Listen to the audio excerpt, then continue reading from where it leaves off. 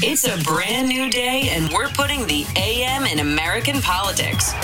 We've seen the darkness of division and despair and are now jumping into the light of a bright path forward. Progress is here, and we're sharing its story with you, for you, all with the help of Signal Boost. Now, here are your hosts, Zerlina Maxwell and Jess McIntosh. Welcome to Signal Boost. This is Jess McIntosh here with Zerlina Maxwell, and we are joined right now by a woman who is running for governor of Virginia, and we are in the home stretch. Jennifer Carroll Foy, thank you so much for being here this morning. Oh my gosh, thank you, Jess and Zerlina. I'm excited to be here. Good morning. Always. Good morning. Always happy to talk to you. It's been a minute since we've had you on. Can you give us just a state of the race? What should people know as we're getting pretty close to that primary date? So how is it all going? Absolutely. So it's going exceptionally well. We are literally less than 3 weeks from having one of the most historic elections in Virginia's history. And, it's exciting because, 2020 was exhausting. We had a lot on the line and we pushed through and made it happen. But I have to tell you that voters and Virginians are just coming up from air. They're getting their second shot. We're getting to somewhat of a new normal. And now people are turning and tuning into the race. And it's right at the right moment because we're gaining the momentum. We're mobilizing our supporters. And we're going to build the most diverse coalition of voters Virginia's ever seen. So it's really exciting. And we're right there. I can feel the energy. And we're going to make it happen on June 8th.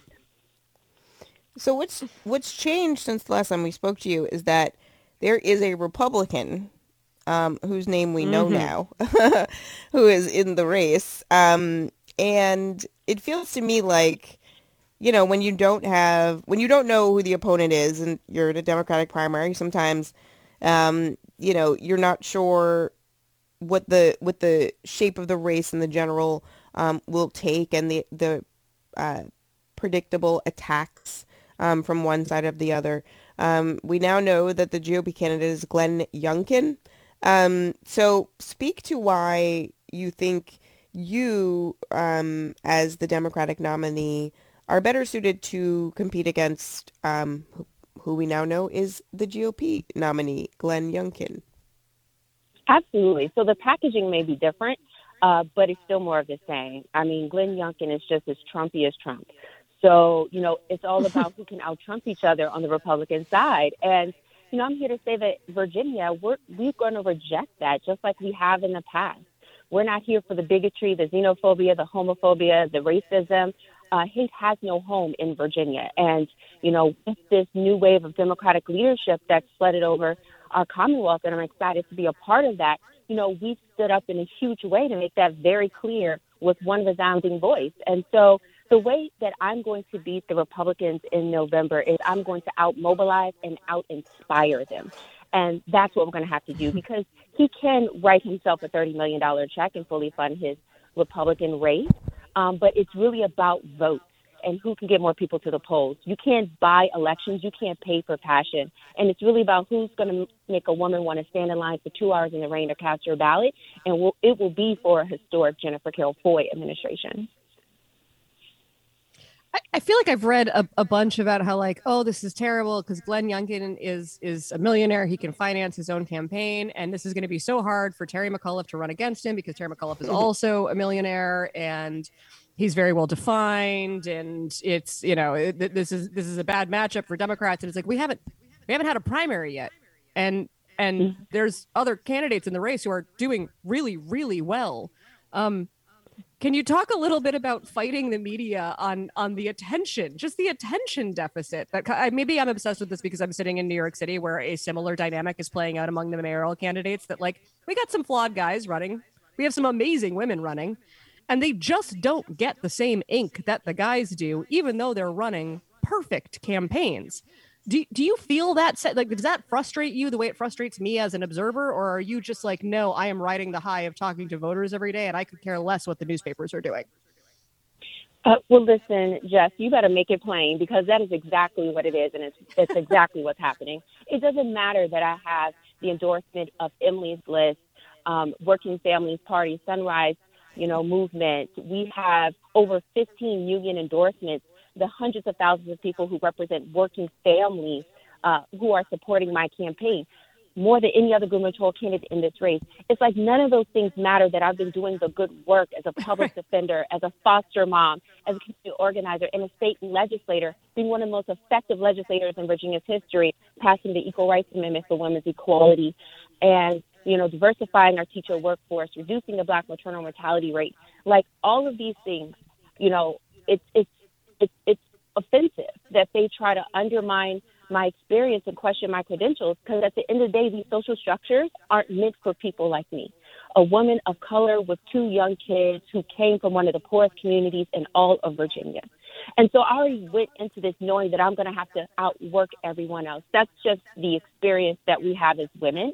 But at the end of the day, oftentimes the media, they want to go for what is conventional, what's normal. But I'm going to tell you that it is going to be a failure on our part, because voters aren't going to show up to vote 2 liked, male, wealthy millionaires at the top of the ticket. We've seen that story. We've seen how that plays out, and it's left so many Virginians behind. That's why we need a new leader with a clear vision and bold ideas to move Virginia forward. Do you get the sense that people are ready to turn away from, a governor? I mean, Terry McAuliffe was a good governor in Virginia. No shade. But he already had the job. And I think we ask you this question every time we talk. But it's like, why do you think people are really getting the argument that he already had the job and there's the chance to make history in this moment? Don't you want to be a part of that as a voter, as somebody who cares about the future of the country and representation? And I guess that's my question for voters, but also for you in terms of your continuing message to those voters who might be like, well, Governor McAuliffe was good. The economy was good. He did some good things that I liked. And just your closing message to those folks who might still be on the fence. Mm-hmm. The closing message is that, we can have our first Black woman governor in the history of our country, that women, especially women of color, are electable if you vote for us. And so it's as simple as that.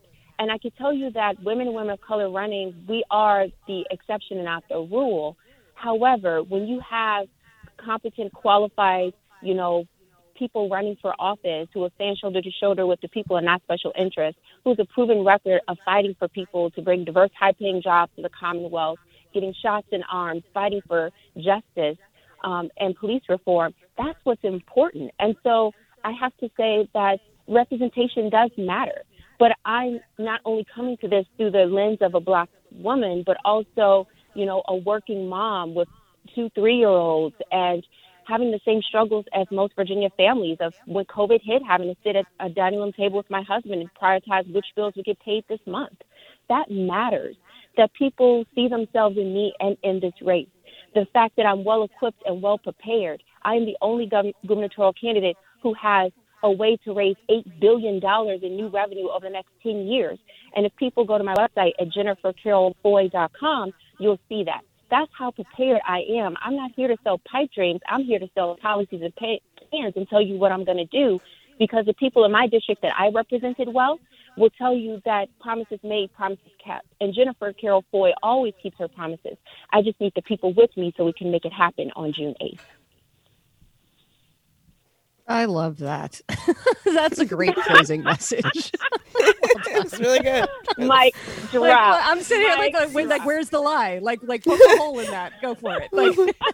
Okay, I do want to drill down on one particular issue, because you are a former public defender, which is also lived experience that does not often wind up in government and is very, very important, especially in this moment. So since we last talked, you have been working with the father of Donovan Lynch, who was the young man who was shot and killed by police in March. You're working with him on a proposal to implement civilian review boards. You're calling on the DOJ to investigate police killing.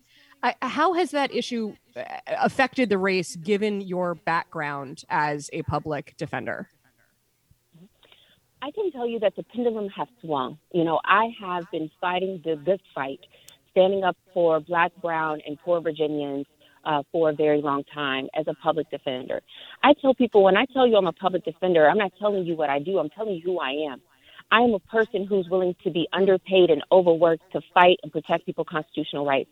I've had clients come to me beaten and bloodied and bruised after they've been in police custody, but unfortunately there were no cameras at the time. No one had the, thinking to say, let me cut on my cell phone camera. So while some of these atrocities are now being videotaped for all of us to see, we have to be clear, it's been going on since the beginning. And so we have to have people who've been on the right side of these issues, who intimately understands, where the relics of Jim Crow are, the draconian laws that we have, the ones that have disparate impacts on Black, brown, and marginalized communities, and who will uplift those communities by making investments in them, more money for at-risk schools, addressing child poverty, which is unjust, immoral, and violent. I mean, all of these things have to be tackled in a real systemic, intersectional way. And I'm ready to do the good work because, unfortunately, politicians of the past have put Band-Aids on our issues, getting us from one crisis to the next. But until we really get in there and address police violence as the issue that it is and have real prevention and accountability so we can end the killing of Black and brown people on our streets due to racial injustice, then we will continue to have these conversations 10, 20, 30 years from now.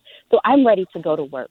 I knew we had a problem when, we could watch a person lose his life for 8 minutes and 46 seconds, and we didn't have robust, substantive, systemic change across this country. But that's why we need bold new leadership in order to make it happen. It also seems like the Civilian Review Board concept is one we should talk about more. I mean, we talk a lot about qualified immunity. We talk a lot about the fact that we would want district attorneys, particularly the ones that we elect, to be more progressive on issues of police use of force. And unfortunately what happens is, this just happened this week in North Carolina, the neighboring state, where the prosecutor comes out and he's like, the shooting is completely justified. Here's a baby piece of the video, not the whole thing, just a little clip. We're just going to give you a little piece and say it is fine, and then we're going to go back inside. And I'm reminded of the fact that, in these smaller localities especially, the prosecutors and the police work hand in hand on cases to prosecute crime, to quote Law and Order. But the Civilian Review Board concept, that idea is to take sort of that review process out of the hands of prosecutors who have to work alongside the police. How do we communicate, or how do you think that message should be communicated so people realize that that's actually a part of the quote unquote defund the police conversation? Just reimagining how these systems work when police use of force cases happen. Mm-hmm. Yeah, so I can tell you I've worked on excessive use of force cases. I've seen these things up close and personal, and I always try to tell people and make the argument that, when is transparency and accountability a bad thing, right? And sunlight is the best disinfectant. And so if you are, retracting certain information, only providing what you want the public to see, then the question has to be asked, why is that? Right? And so people, the taxpayers, the public, we're entitled to answers because let's be clear, no one is above or below the law. And so I want to make that clear. I make that clear in the courthouse, every day. And I made that clear in the state house, hoping to pass a bill to ban no-knock warrants, passing my bill to prohibit the use of chokeholds by law enforcement officers. But then, like you said, going farther and ensuring that we have civilian review boards that apply to every jurisdiction, including sheriff's offices. They have subpoena power. They can delve down consequences. But also, under a Jennifer Kilfoy administration, I will have an attorney general's office that investigates every single complaint of excessive force and any officer-related killing, because that's what we need to have. You don't want the appearance of impropriety. And so you want people to have faith and confidence in our not legal system, but justice system. But you have to operate in a fashion where that makes sense. There's another angle of your biography that I want to get into a little bit, because it's a perspective that we literally never hear from, which is you as a foster mom. We are talking a lot about the care economy, finally, which is a wonderful thing.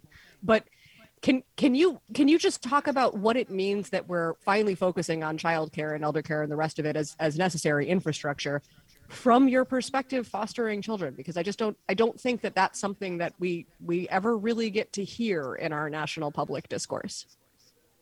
Yeah, you're absolutely right, Jess. We don't. And oftentimes the jobs and duties and domestic work that women do, we're in charge of or get paid for, it's been relegated to the sidelines. It's been underpaid, underprotected.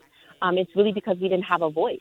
But when you start having more women in leadership positions saying, listen, I'm a stay-at-home mom, or I take care of my kids, and I feel like all women should be entitled to, uplifted pay and protections and everything else, especially our foster kids, especially our traumatized, abused, and neglected amongst us. There's a saying, show me how you treat the least amongst you, and I'll show you who you really are. And in Virginia, we have a lot of work to do, because once we get our kids in foster care, we keep them. And we know the age-out statistics are awful with teen pregnancy and drug abuse and unemployment. And so making sure that we provide wraparound services. If that child has been removed because the parent's on drugs, to give the parent treatment and fix the problem. Don't just remove the child from the home and disconnecting them from their family, right? That's what makes sense. Thinking about care in a holistic fashion. And that's what, I've been fighting to do. I've passed bills to expand what kinship care is. So now a teacher or a church member or a neighbor can now be your foster parent and get a stipend and Medicaid for that foster child. That's what we have to do. Pass the bill to allow. Oh my God, that makes so much sense. Too much sense, right? And then having a foster child being able to go to their home school to the age of 21 and get their high school diploma. Because we know every time that child is moved, they're re-traumatized, and now that's a grade that they've fallen back. So giving them every opportunity to be transported to a high school to get their high school diploma is the least we can do. Those are common sense, pragmatic policies that I've put in place as a delegate and a legislator, and I'll do even more, as a governor. I love it when policy makes sense. Yeah, I think so. Also, not something I'd heard of before. Like, I think it takes the lived experience of doing that to be like, here is how we can fix this. I know, I've been there. Watch. It's just, it's not about making a pretty picture with representation. It's about getting better outcomes from policy. Okay, so in the final couple minutes that we have with you, how can people help? Where can they go? What can they do? That is my favorite question. What can you do for me? So one of the things that we need everyone to know it's an all hands on deck moment, right? We have this amazing pivotal election coming up quickly on June 8th, but early voting has already started. So you can go to iwillvote.com. That's iwillvote.com if you live in Virginia, and find your early voting polling location. And of course, I'm here to say I've been standing with and up for Virginians all of my life, and my ask is for you to stand with me. If we want to preserve our majority and win in November, if we want to continue to combat climate change, have affordable housing, make healthcare more affordable for more people, and really pay teachers $60,000 a year, what they deserve, then we have to have a governor who's willing to make good on her promises. And you won't get that from politicians of the past and recycling those same policies and ideas and people. So now is our time. So please go to jennifercarrollfoy.com. Please sign up to volunteer, whether it's text messaging, phone banking, postcard writing. If you don't live in Virginia, every little thing helps. And of course, if you want to throw money at me, I will take it and I will use it and I'll appreciate it, because campaigns cost. We have to get the masks and PPEs for our 2,000 volunteers we have all throughout Virginia, and to aggressively stay up on TV to share a positive vision for the Commonwealth. Jennifer Carroll Foy, thank you so much for joining us this morning. We wish you the best of luck in the final stretch here. Yes. Thank you so much. Thank you for having me. Thank you. Thank you all so much for listening. Please follow us on Twitter at Zerlina Maxwell, at Jess_MC, and at Signal Boost Show.